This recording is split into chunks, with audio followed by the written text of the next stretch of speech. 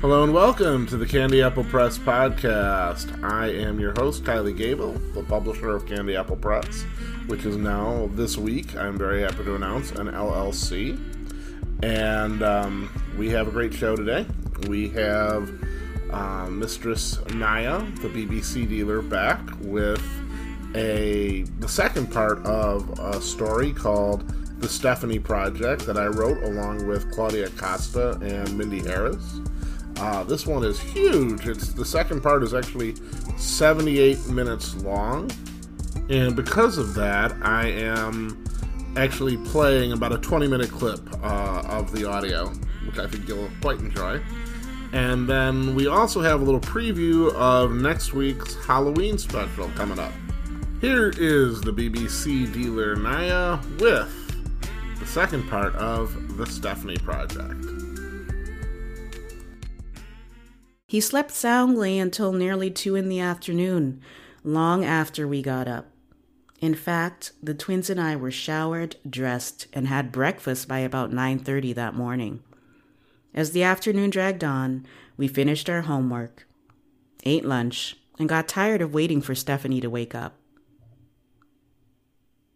"I'm bored," said Lisa. "Time's wasting." "Hey, I know.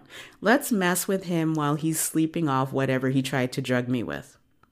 "You know, that's a great idea. After all, she's just laying there so peacefully," said Alicia. "It's a temptation I don't want to resist."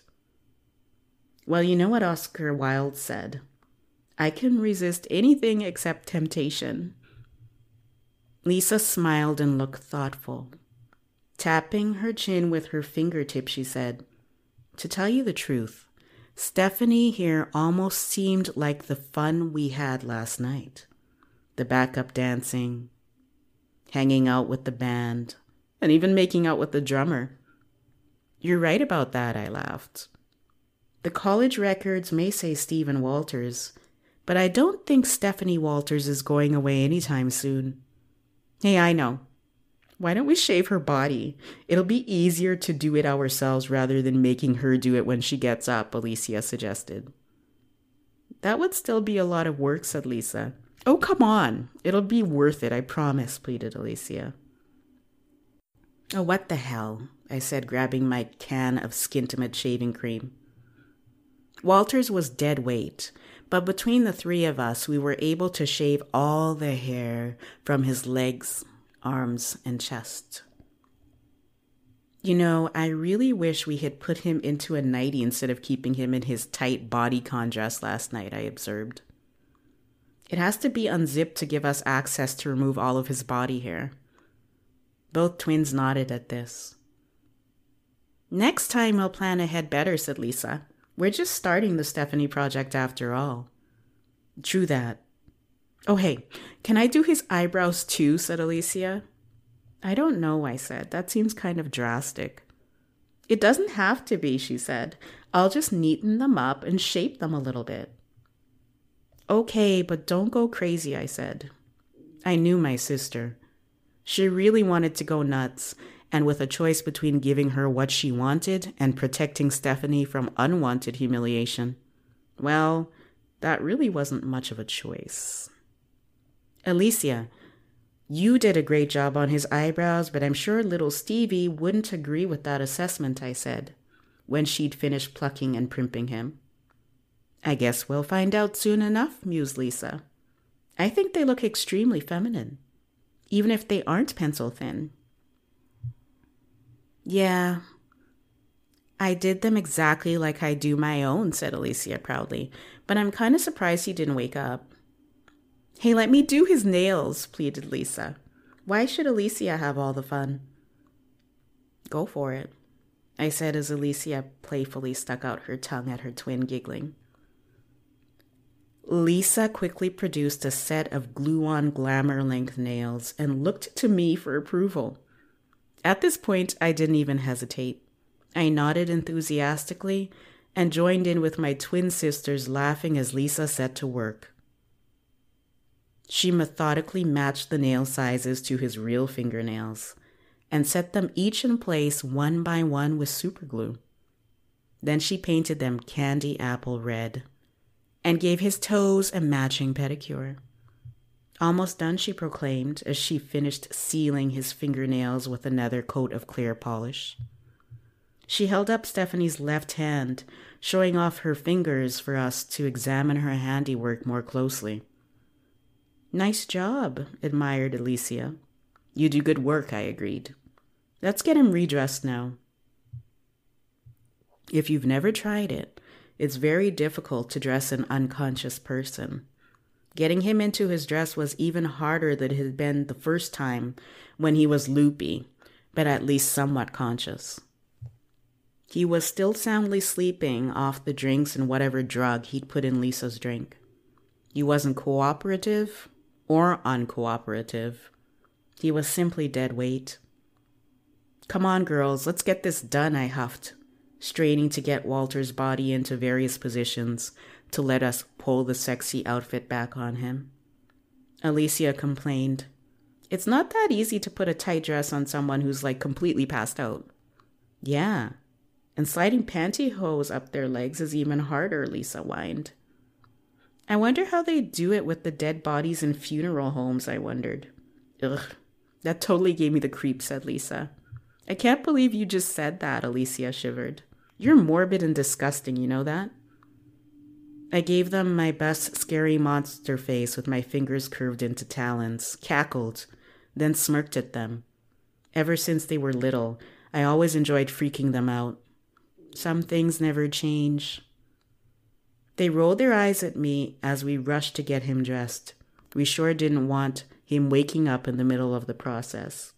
As it turned out, there was really no reason to worry about that. We finished well over an hour after Stephanie had even began to stir. The look on Stephanie's face was priceless when she woke up and realized how she looked. She saw her long red fingernails and felt the elastic of the bra tightly squeezing her C-cup chest, as well as the silky pantyhose on her shaved legs, and she panicked. We couldn't stop laughing at her. Stephanie had spent all the previous night walking and even dancing in high heels. We'd made him walk quite a ways in sandals with heels after we tricked him at the lake.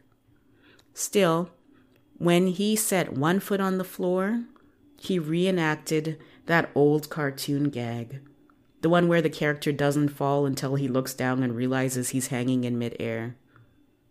He tried to run, but suddenly realized he didn't even know how to walk in the heels, and he nose-dived into the floor right in front of us.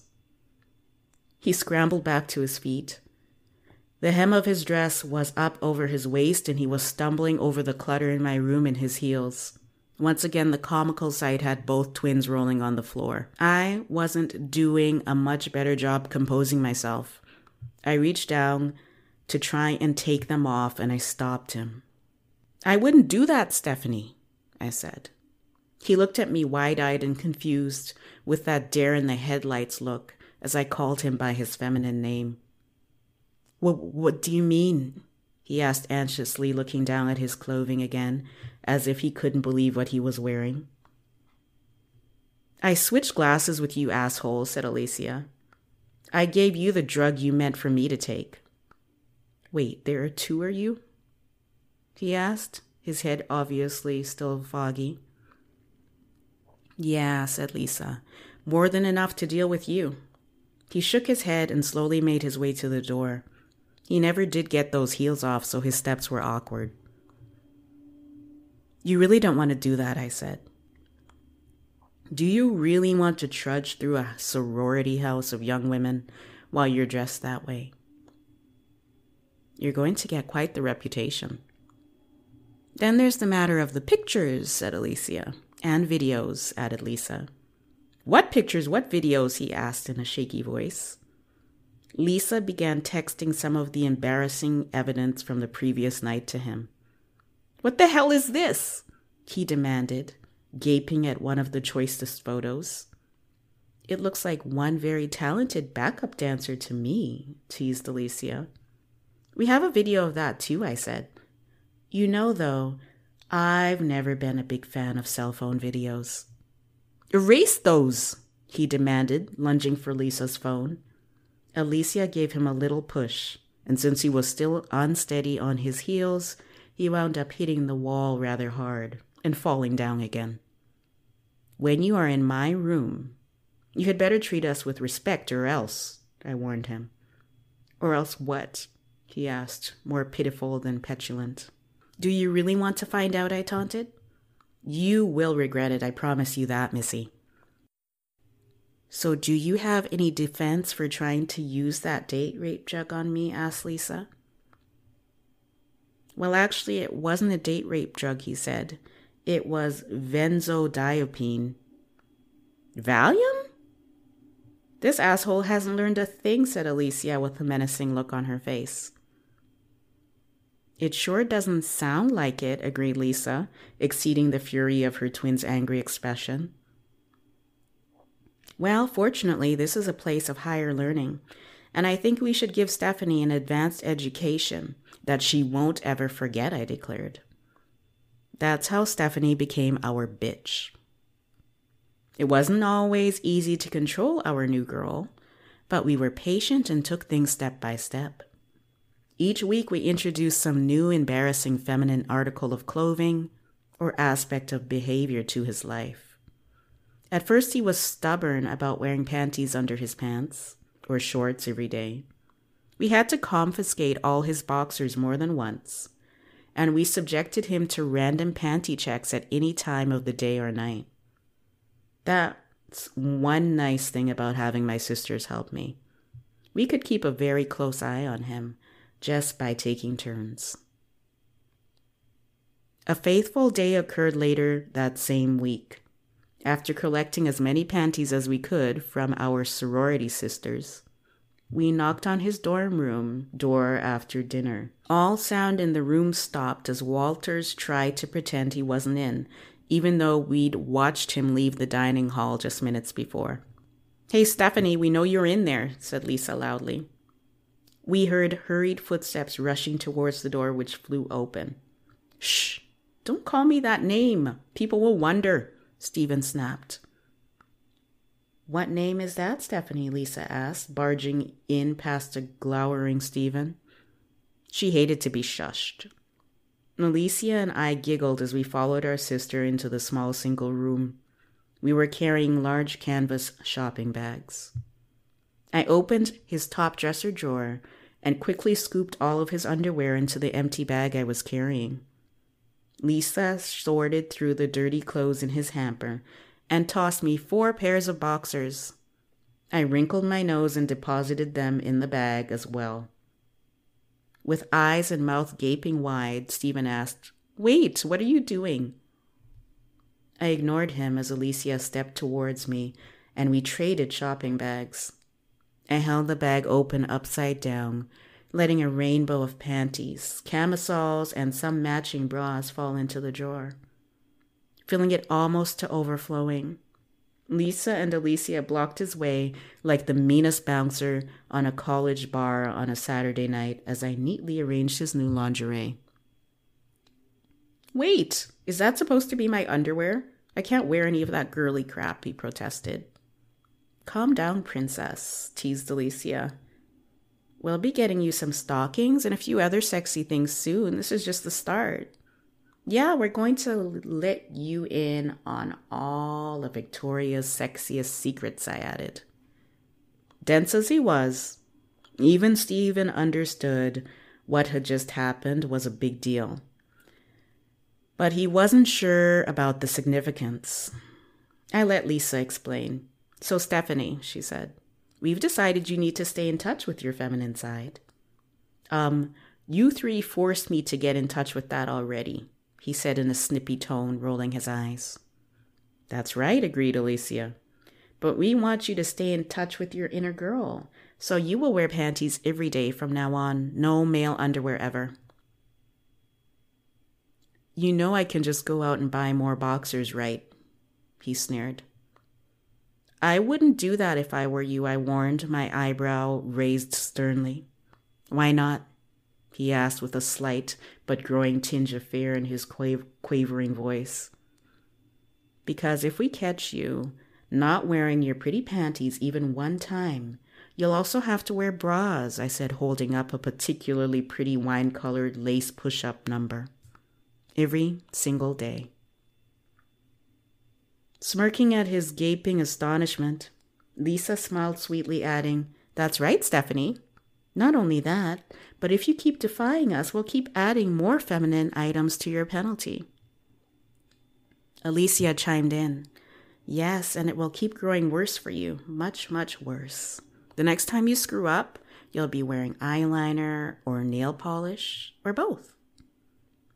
Lisa was laughing in Stephen's face as she said, "Soon afterward, we'll make you keep your entire body smooth and hairless. If you keep acting like a bad girl, I imagine you'll be in skirts and pumps every day before too long." "If I do what you tell me to, I will not have to wear anything else?" he asked. "Of course you will," said Lisa. "But if you push back against us, it'll be that much worse. Put it this way. You'll be wearing things you hate much more, and you'll be doing it much sooner." "Just wait until you're laced tightly into a steel bones corset," said Alicia. "We'll padlock it onto you to train your figure. You'll seriously regret disobeying us, that's for sure." Without any real choice, he bowed his head in humiliated shame and accepted his fate. Of course, Stephen was furious at every little bit of this. For about a week, as we made our little boy toy comply with our demands, he grew increasingly frustrated. "You can't keep me in panties forever," he glowered. "Just try us, sweetie pie," smirked Lisa. Stubborn and arrogant by nature, it wasn't long until Stephen tried to call our bluff. He threw out all the feminine lingerie we'd bought and replaced his pretty panties with new boxers. Too bad for him we weren't bluffing. Lisa and Alicia caught him at a panty check before freshman writing one Wednesday morning. "What in the hell is this?" asked Alicia, reaching into his pants and feeling the dull tactile sensation as her fingers brushed against boring cotton boxer shorts. "None of your business," he said, trying to pull away from her. But she held tightly onto his boxers. The result was a sort of accidental but painful wedgie. He was rooted in place, and the harder he tried to pull away, the more the boxers clutched and punished his delicate balls. Lisa stepped forward and grabbed his right arm, twisting it high behind his back. Together, the two girls marched their prisoner into an empty classroom.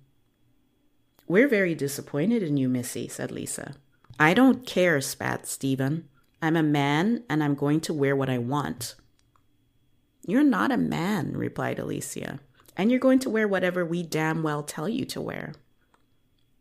Lisa reached under her long black and white striped skirt and pulled off the black lace thong panties she was wearing.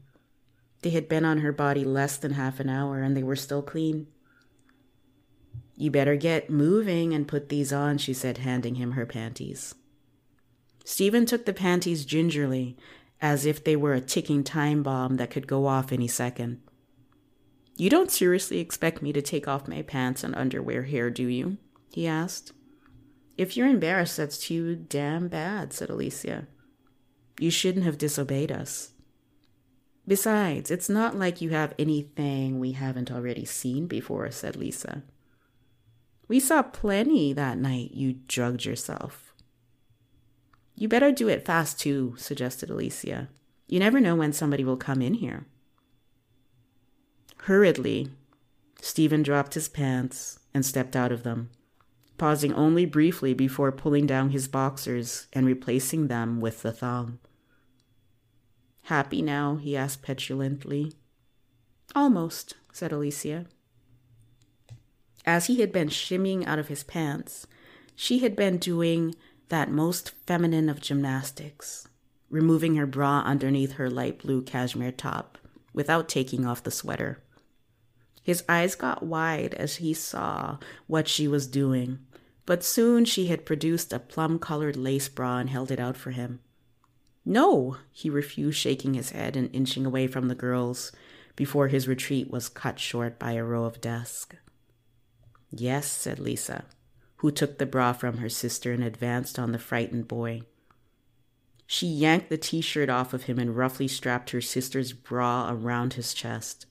He offered no real resistance, but the look on his face was one of sheer terror, even as she handed him back his t-shirt.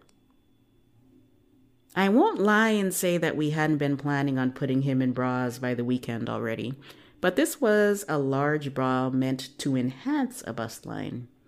We had been planning to give him much more concealable bras and allowing him to wear a sweater or sweatshirt over it.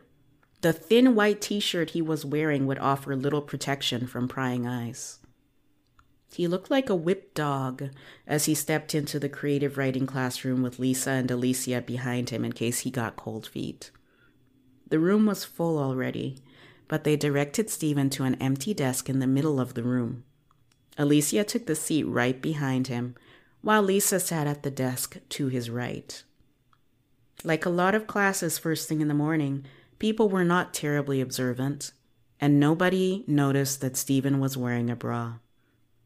Unfortunately for him, Alicia was in a playful mood, and he had really pissed her off with his defiance and overall attitude. Every so often, she'd snap his bra, and he'd jump as the elastic smacked his tender back. His weird reaction, even more than the noise, drew attention to Stephen, and soon a few of the girls who were sitting behind him looked close enough to make out the outline of his bra through his thin white t-shirt. He could hear the girls giggling behind him, but he couldn't imagine why. He really tried to tell himself it wasn't because of the bra, but deep down he knew it was. That's a wonderful reading by Naima, the BBC dealer, reading Stephanie's Project, Part 2. I think I accidentally called her Naya earlier. Of course, it's Naima, and I thank her very much for that great recording. If you like it, of course, go ahead, pick it up. It's 78 minutes long, so you've only heard about a fourth of it. Now, next week is going to be our Halloween special. Some of the bits you've already heard before, but there's going to be some new ones. One story which I kind of rewrote for Halloween. I kind of rewrote High Heeled Coup, at least part of it, into a Halloween story called Jamie Lee, named after the actress Jamie Lee Curtis. And Mistress DJ has a quick little recording of that, a little teaser that I have. We'll play the entire audio on the show next week. But here's just a little small, 90-second clip of Mistress DJ doing a bit of Jamie Lee. We never went all out for Halloween, so our costumes mostly consisted of hats. Not you, however. I found the perfect costume for you. The costume was called Miss Red Hot, and it was basically a sexy female firefighter. You would be wearing sexy black boots with a 4-inch heel, fishnet stockings, and a garter belt, a white t-shirt, and a black suspender dress. Of course, you would be plenty stacked with padding and chicken cutlets in your bra. In fact, the only thing about your costume that was like everybody else's was the fireman's hat you sported on top of your long blonde wig. Your choices were to humiliate yourself in front of your bosses and pray to God you didn't lose your job, or else guaranteed prison time, scandal, and the end of a brilliant but brief young career if you disobeyed me.